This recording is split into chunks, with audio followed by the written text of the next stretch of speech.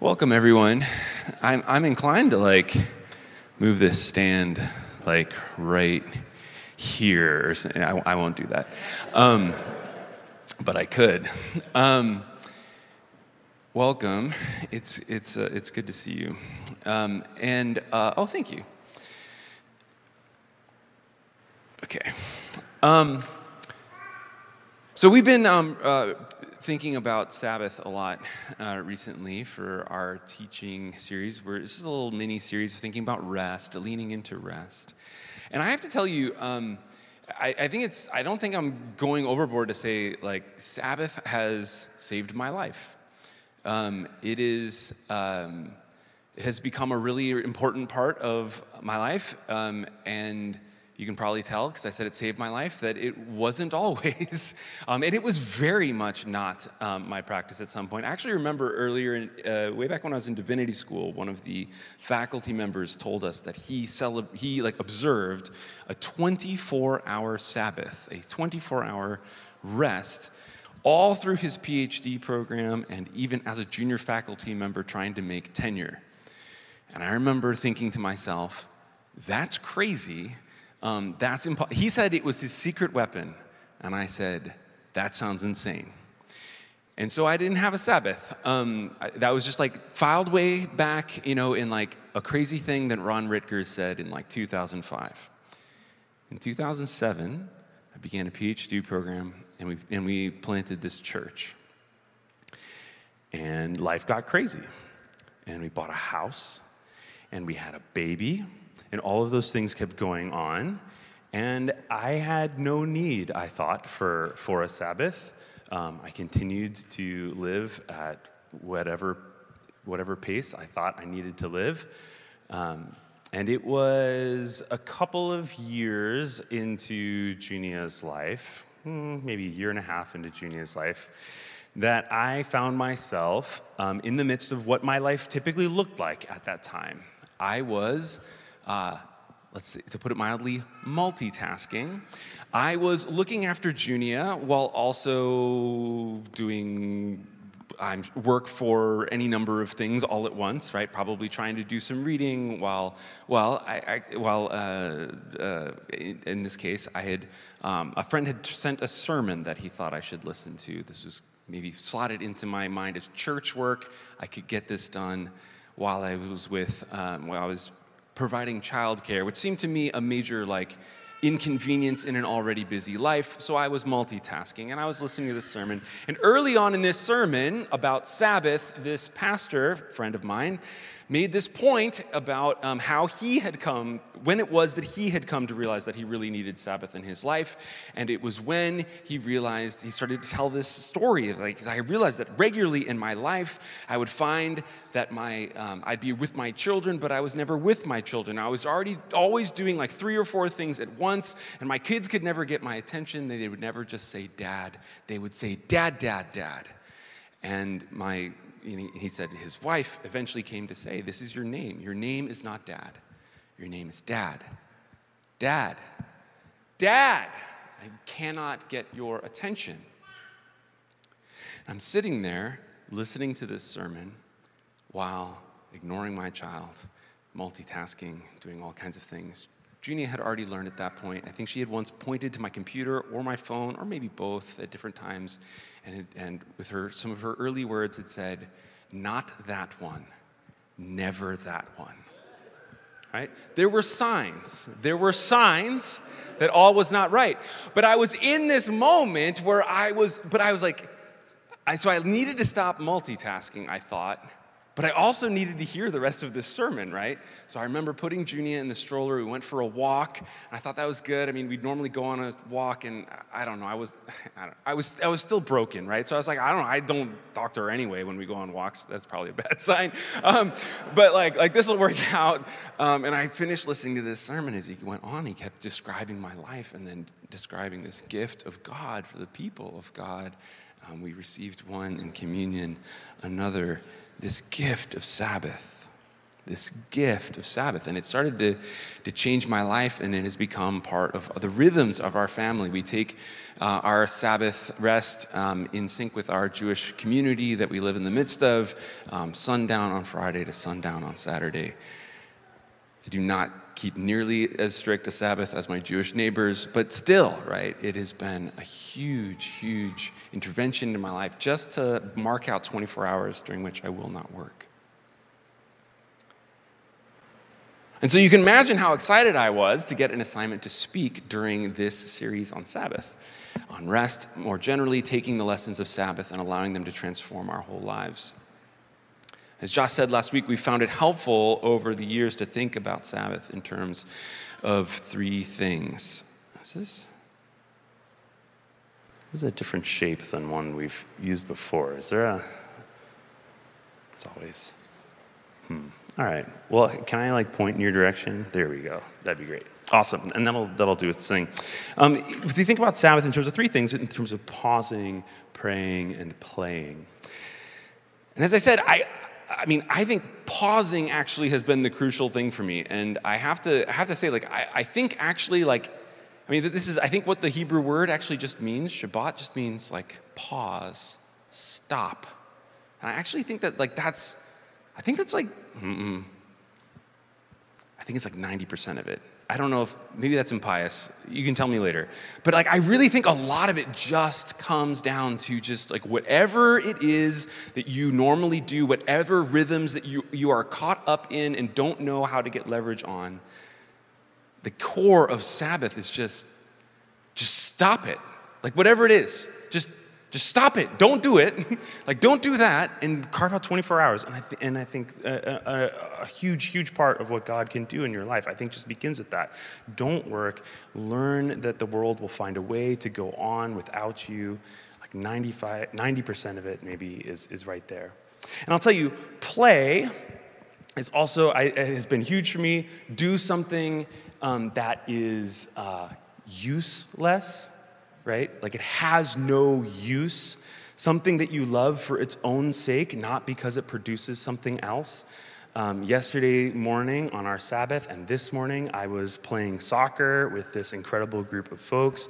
This is these are my people. This is there are 7 languages spoken on the field at any given time. It's just amazing, this amazing thing. Pause and play, I have down. But pray. Pray actually was my assignment. And I have to admit, pray, that's not so much. Not a huge part of my Sabbath practice so far. And so I'm here to tell you, I'm ready to be the representative of Sabbath and commend this practice to you and encourage you to take it up not just once a week, but let Sabbath ways of thinking sort of infect the way that you think about your life. But I am right with you in trying to figure out exactly what prayer has to do with this. So why don't we ask God to be with us as we do that? And I think God has lots to share with us today. So, Holy Spirit, I just thank you for the ways that you offer us this gift of rest in our lives. Thank you for the gift that is. Thank you for the work that you want to do in our lives, in and through rest. And I pray that you would help us understand what prayer has to do with Sabbath, the particular gift that is offered to us in the context of rest. Come and have your way. Amen. All right. So the first way I want to tackle this is by thinking about how we can pray our way into Sabbath. I think we need to go a couple forward. So praying our way into Sabbath. How prayer can help us actually receive the gift of rest that God is offering in our lives. I have found that as I have taken up a Sabbath practice, something happens to me on Friday afternoons. I talk to my Jewish friends, and apparently this is kind of part of it. But there's like a kind of panic that sets in on Friday afternoon because the sun is going to set, and I am committed before God that I will not work once the sun goes down. And so I begin on Friday afternoon to sort of panic about all the things that need to get done. And some of you who may have been to our house for like worship and prayer gatherings that were happening on Friday evenings at our house during this past academic year, sometimes you would arrive in our living room just as I was sort of crashing into Sabbath. This has been my experience, right? It's just sort of like, it's like, right? Like what? And so I've been trying to figure this out, actually, trying to figure out how can we actually pray in the Sabbath? Again, this is something that our Jewish neighbors do really, really well, but I've felt a little bit outside of. And I think to get a handle on how to pray our way into Sabbath, we need to consider what Sabbath is for. And I'm just really quickly going to go through several passages, two from the Hebrew Bible, one from the New Testament. We can start with in Exodus, yeah. In Exodus 20, when we get the Ten Commandments, we get the commandment, remember the Sabbath day by keeping it holy. And the justification is this: for in 6 days the Lord made the heavens and the earth, the sea, and all that is in them, but God rested on the seventh day. Therefore the Lord blessed the Sabbath day and made it holy. What is Sabbath for? It's for imitating God in God's resting from God's work. But just a little bit later in the Hebrew Bible, in Deuteronomy, we get a different rationale. Remember that we get the same commandment, remember the Sabbath day, keep it holy. Remember that you were slaves in Egypt and that the Lord your God brought you out of there with a mighty hand and an outstretched arm. Therefore, the Lord your God has commanded you to observe the Sabbath day. Interestingly enough, for what it's worth, in the flow of the narrative, in Exodus 20, the people who are hearing the words were literally the people who have been rescued from Egypt. And in Deuteronomy, in the narrative, the people who are hearing the words are literally none of the people who were delivered from Egypt. But they're being invited to understand themselves as part of a particular people. And it's important, right? You don't have to tell the people who came out of Israel that you were set free from Israel. You need to tell their children to make sure that they understand themselves. Do we understand ourselves to be part of that people? It's a question we might ask ourselves. And one of the ways that we can do that to say we are part of the people of God, that we are being and we have been and are being rescued by God, is to observe the Sabbath day, to recognize that God has set us free, yes, from sin, but from any other sort of enslavement that might come in our lives as well.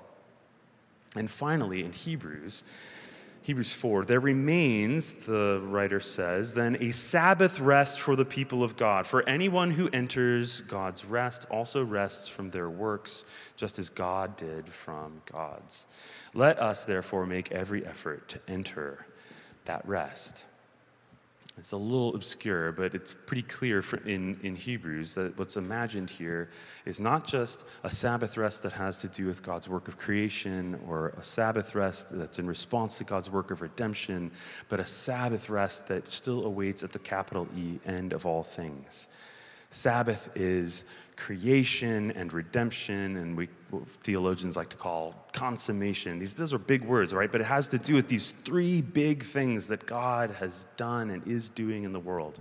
God who creates, God who redeems or rescues, God who draws all things together. And so in creation, we might engage with God in prayer. We can engage with God in prayer in each one of these ways, right? We can pray our way into the Sabbath by engaging God in conversation on each one of these fronts. In creation, engaging with God as the giver of good gifts. What good gifts can I enjoy today which will remind me of God's love and generosity and fuel my worship? Or in redemption, engaging with God as the one who sets us free. What are the things that have the potential to enslave me? We can consider that and think about that and ask God, how, God, are you setting me free today? Engage with God in conversation about that. And at the end, in consummation, engaging with God as the one who is with God as the one who is making all things new. You can ask God, God, would you fill my heart with a desire for the new creation? What glimpses and foretastes are there that I can enjoy today? Sorry, these are these conversations that we might engage with God as a way of sort of praying into Sabbath, transitioning so we don't crash into rest, but we in fact go into rest with a thought that God is the one who has invited us, God who creates, God who rescues, God who draws all things together, makes all things new. And so we can engage in that sort of conversation. We can also, I think, commit ourselves to Sabbath, to rest through a Sabbath prayer, like this one that I have borrowed here from Christ Church, London, which we'll use today as our benediction. We can commit ourselves to the pause. We can declare what we commit ourselves to tune out and what we commit ourselves to tune into.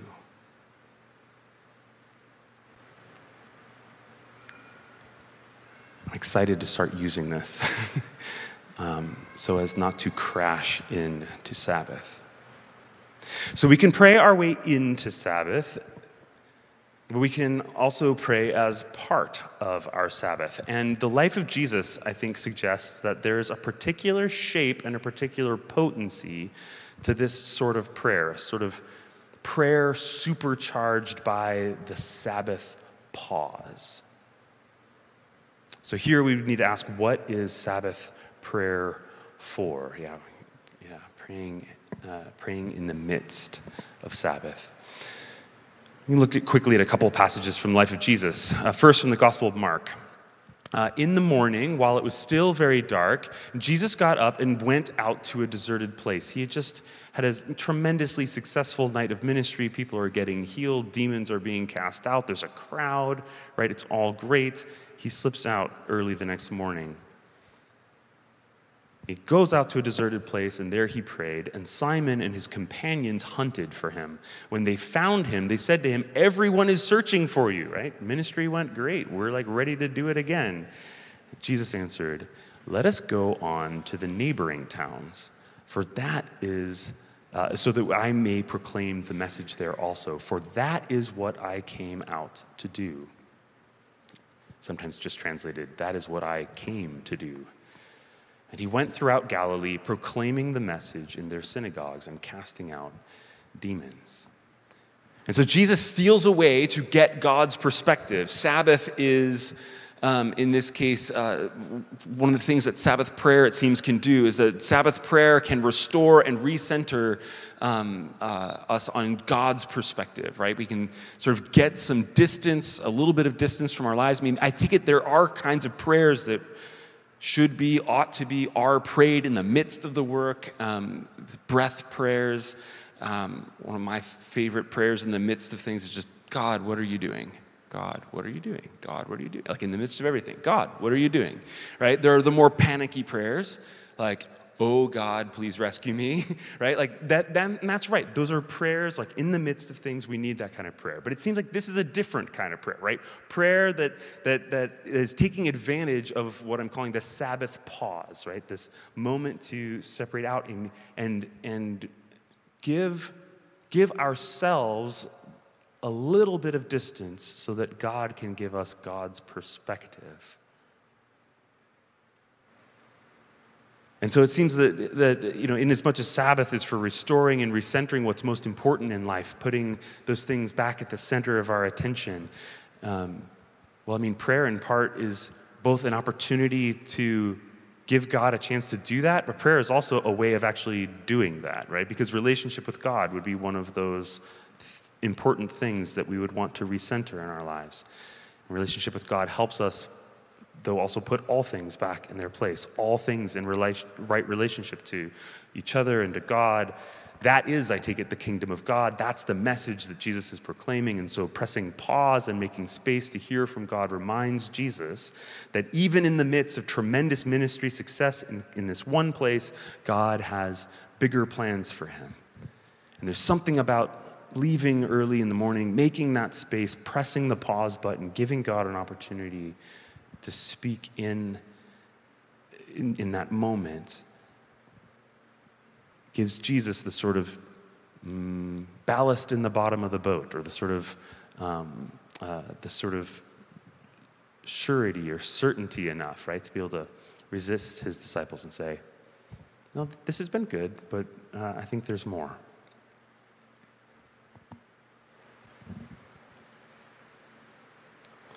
We see something similar again in Luke 6.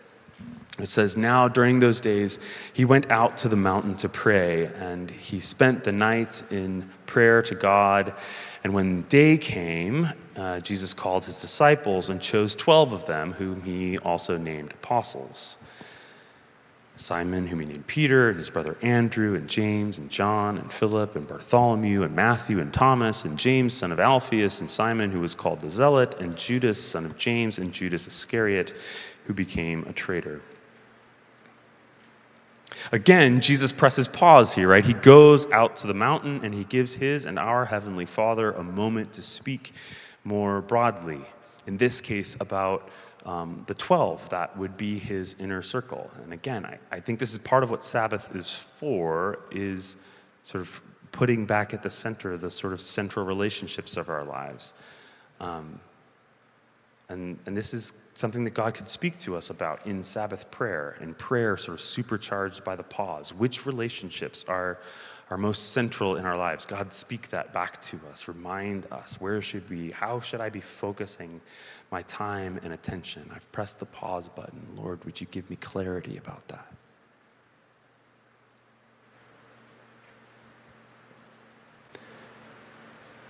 All right, so we've talked a bit about how to pray our way into Sabbath. We've talked about the particular potency of prayer in the midst of Sabbath, be that during our day of rest or as part of other rhythms of pause in our lives.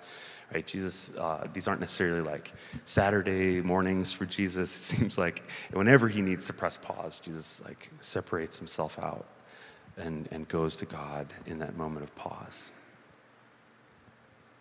So this is all well and good, and I hope, we'll come back to at the end. I think there are actually some really practical things like we could just try here, and I'm excited to try, and I hope you'll try out. But if you remember from the beginning, you're listening to the like pause and play guy, not the pause, pray, play guy. Prayer is, as I confessed already, hardly a part of my Sabbath practice. Why not? Can I be honest with you? Is this a safe space? I think I don't pray. I've been trying to think about this. Like, why don't I pray very much, particularly on my Sabbath? And if I'm honest, I think the answer is I don't pray because it feels like work. It feels like something from which, like, I need a break. When I'm going to take a break, like, it doesn't feel like part of the break. Basically, I find myself asking, is prayer work? And if so, how can it be part of my Sabbath without it interrupting my rest? Does that make sense? So even if I know how to pray my way into Sabbath, which I didn't, but I have some hope now that I might try some things. And even if I was convinced of the potency of prayer in the midst of Sabbath, and I think that I definitely have experienced in my life, maybe not so much on Saturday mornings, but definitely in that power to press pause and invite God to come speak in the midst of life that's gotten too hectic. I still need to know if it's possible to pray as Sabbath, as part of rest, as part of the powerful pause, as a gift that God gives rather than a responsibility that we need to fulfill. For what it's worth, I don't know what that next one says. Oh, no, yeah, well, we'll get there in a second. But for what it's worth, the ancient rabbis had no problem with this, right? They thought that like prayer and Bible study, like for them, these are like the essences of restful leisure, right? So especially when I was like in a lot of ministry, when that was a lot of what my work looked like, I was thinking like, I got to ask my neighbors here, like, how do the rabbis, don't the rabbis have to work like on Shabbat? Because they have to lead services and all these sorts of things. Like Christian pastors were often like talking to one another about like, what day of the week do you take Sabbath? Because clearly it can't be Sunday because you all this work to do. And the rabbis answer, what do you mean working? Like we're like leading worship and we're praying and we are like interpreting the Torah. That is what we're going to do for all eternity. It better not be work. Like it is the essence of rest. To which I say, sounds great. But that's not how it feels to me, right?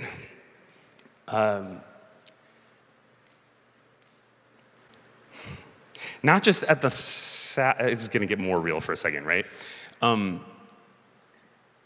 When I don't pray, it's usually because I don't want to.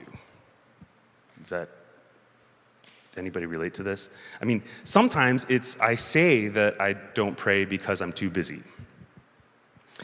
But I think this is what is particularly challenging to me about Sabbath prayer. Is like, but Sabbath is the day I've already marked off to pause. So if much of the time I don't pray simply because I don't want to, I think on the Sabbath I don't pray only because I don't want to. So some of you, I'll just say, like some of you don't have this problem, and hopefully you've gotten something out of this talk already, and you can like feel free to tune out and enjoy yourself at my expense, or you can pray for me even right now, because I need it. But my hunch is that there are probably at least a few people in this room for whom this is actually right where you're at, right? How do we pray when we don't want to? And I want to suggest that basically, I think we can't, at least not for very long. You can try to fake it till you make it, but that at least has never worked for me. I can fake it, but not long enough till I make it. Does that make sense? Like I can fake it, but the making it hasn't happened by the time I run out of faking. Just being honest. And I don't mean to talk down the possibility that God might ask you or has asked us to do difficult things or to suggest that we can't make good choices to invest ourselves in things that we know are good for us even when we don't want to, right? We can invest ourselves in things that we don't want to. We should we should make good choices about things and not just be driven by the whims of our desires. But my experience is that there are real limits to what we can accomplish down that road. Again, you can try to fake it till you make it, but I find that I can't fake it nearly that long. And the key, I think, believe it or not, may largely be to give up on the possibility that you will become a prayer warrior by sheer force of will. Willpower alone is unlikely to allow you to take up a habit that you genuinely don't want to take up. Instead, I think we need to get good at looking for the seeds of spiritual desire that we already have and then helping those seeds grow. I'm saying all this a little bit tentatively because I'm still learning this, but I've been learning this from, among a few sources, Bill Elander, who does some spiritual direction in his community. And it was one of the most freeing things that Bill ever asked me when he asked me, as perhaps he has asked some others in this room, let's put aside all senses of duty, all senses of responsibility, all senses of what you want to want, or the kind of person you wish that you were, but you, as you actually are, what is one way that you would want to connect with God? What's something that you would want to do? Something that if you woke up in the morning and it was like on your to-do list, you'd be like, yes, I get to do that today. Right? What is one thing that would connect you to God that you would look forward to? It's a really freeing question when he asked me this question, right? Not the kind of thing that you, that the kind of person you hope to be someday would want to do. But the kind of thing that you want to do. What is it about God, about relationship with God, that you actually desire? And I think in doing that, that question has invited me to sort of think about what part of myself is there that does want to connect with God, and how do I feed that part, right? And I've been trying to sort this through in my head. So I think that's probably not the completely heathen part of me, right? Where there's just no desire for God. Again, I don't know about you. There is such a part of me, and I think that's not what we're talking about. But nor is it that sort of fantasy, super pious version of me that just can't wait to get in my prayer closet for days on end, right? I don't have a prayer closet. I heard that's a phrase that people use. I have a prayer journal. I pray. I want to let you know, I do pray. But there's, I shouldn't, when I'm trying to think about what would actually get me to actually connect with God more in my life, it's not about what that version of me, both I think versions of me are not, these versions of me are not actually me. There's this third person who I think actually isn't on that spectrum somewhere. I think it's actually a different thing, right? It's that real, honest, God-created, in the process of being transformed by God person, the real me. What does the real me genuinely desire when it comes to relationship with God? And this is the question that I've been finding actually okay, I can get some traction if I can be honest about that person, right? Because if it came to heathen Matt, I was just never pray. If I was just yeah, right? Bible warns against gratifying the desires of the flesh, or the unredeemed part of you, right? Those are not the desires we're leading into, right? But neither trying to sort of imagine myself to be some other person who might have transformed desires. Someday would love to be that person. For now, who am I? Where am I right now? And what desires for connection with God can I actually feed and lean into? So this year, we're thinking about rest at this time, and I think it's a great time of the year to be thinking about rest, in large part, as Josh talked about last week. Take us back to just keep. Yeah, there we go. Awesome. Because we're in this sort of moment between seasons. If you if the academic calendar has anything to do with your life, because you have children, because you teach in a school, because you go to school yourself, right? No matter what, the summer is a little bit of this sort of pause moment in our annual cycle. This past school year, I think, was the first time when my child's school calendar was much more important to my life than my school calendar. And I teach, but the last day that I taught, didn't really change much in my calendar, because this year, I've been waking up at 5:30, 5:45 in the morning every morning so that I could drive Junia to school. This was the feature of this year for our lives, was trying to get to Bethany, Connecticut by about 7:20 in the morning, breakfast eaten. Anyway, you can imagine how this all goes. And at some point in the dead of winter, when we all, I think, tend to despair of life in New England, it occurred to me that the rhythm, the ritual of our morning routine had become I wake up in a panic, shower in a panic, run downstairs, wake up Junia in a panic, encourage her to be in a panic so that I feel like we're on the same page, eat breakfast in a panic, right? Then throw on clothes and do whatever else need to be done in a panic so we can get in the car in a panic, drive in a panic, arrive in a panic, right? You can see where this is all going.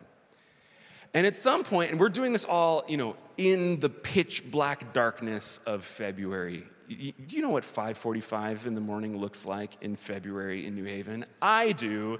It looks the same as 2 in the morning in February in New Haven. It was a dark, dark scene. And I found myself one night, and there was a spark that was like, this is not how I want to live. And not just how like the pious version of me would not want to live, like actual me. I don't want to live this way. And what actual me, not pious me, actual me thought, if we're going to be up in the blankety-blank hours of the morning, we might as well, light some candles as we sit down for breakfast. And what like actual me wanted, I wanted a candle lit, and I wanted a prayer to pray. Like I was stunned. I was surprised as you are. I wanted to do this, right? I wanted it. And so I remember like the first morning with Junie, I was like, this is a little artificial. I know we have our thing, but I'm gonna try not to rush you, and we're gonna do this thing, and we're gonna interrupt our routine. And we sat down for breakfast, we lit a candle, and we read this prayer from the Northumbria community, the morning prayer. And we read it every morning. She takes a line, I take a line. We just like pray this prayer over one another. By the end of the school year, we had it memorized. I mean, this was our morning routine. And I tell you, did it solve everything? No, of course. I'm still a wreck.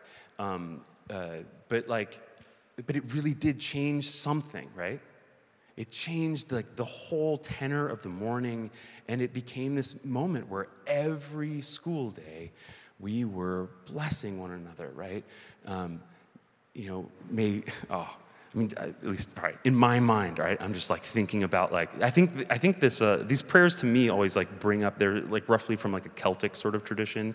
So I think what's being imagined here is like, you're like out in the Celtic wilderness on missionary journey, and like what kind of blessing would you need prayed over you to keep you safe from the wilds? And I thought to myself, yeah, middle school is exactly that sort of thing, right? Like this is what we need. And so, yeah, and my professional life, I think, needed these blessings as well. May the peace of the Lord Christ go with you wherever he may send you. May he guide you through the wilderness, protect you through the storm. May he bring you home rejoicing at the wonders he has shown you. May he bring you home rejoicing once again into our doors. And we'd finish. And sometimes we'd still be late. But, right, it became this moment. And it changed so many things. A little moment of Sabbath, a little moment of rest, a little moment of Sabbath prayer every morning. Ironically, a prayer not prayed on Saturday or Sunday mornings when I practice my Sabbath. I've been considering this irony. And now that the summer's here, so we're wondering, what's going to replace that? I think we have to return, right, to these rhythms as our lives change.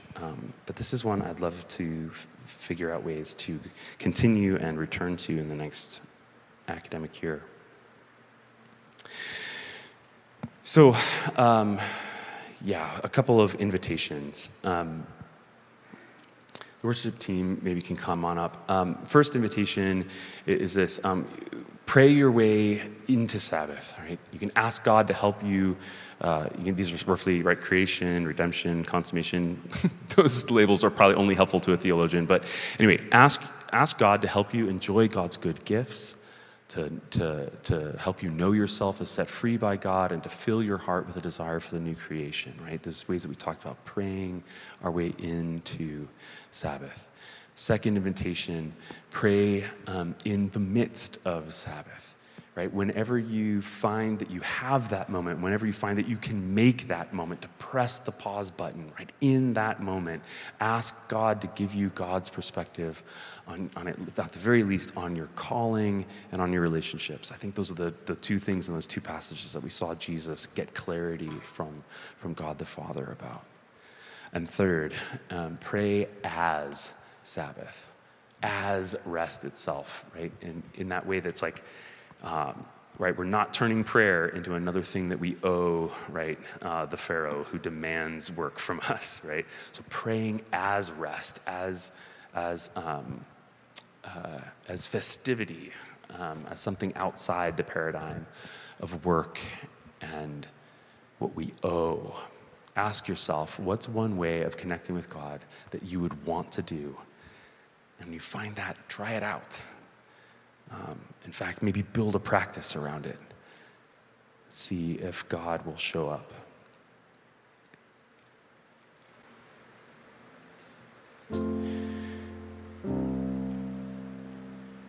If you'd stand, I'd just love to pray for us in this moment.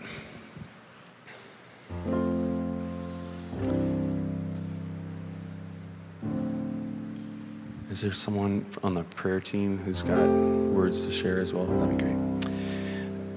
But I just want to pray for just a release of, and maybe this is like the thing that like I want from the Lord, that I've been asking God for, so we like ask for it for all of us. Just a release from burden, a sense of like spiritual life with God. That's just like another thing that another responsibility that I'm either checking the box off on, or I'm not. I'm feeling guilty about, or I'm feeling whatever. Right?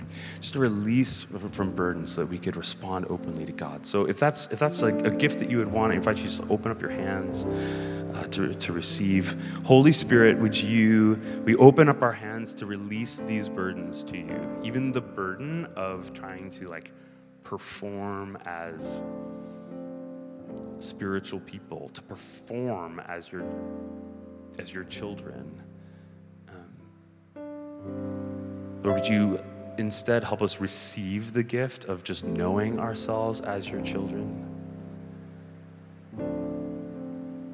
And receiving the gift of a vibrant life with you that is in line with our actual desires, that you would just spark those little desires in us where we'd suddenly say, yes, oh yes, that doesn't feel like burden, that doesn't feel like another responsibility, that doesn't feel like another performance. It feels like the deepest desire of my heart to connect with God, my Creator, Redeemer, the one who's making all things new. Come, Holy Spirit, would you give us that gift of freedom? We just speak freedom to every sense of burden, every sense of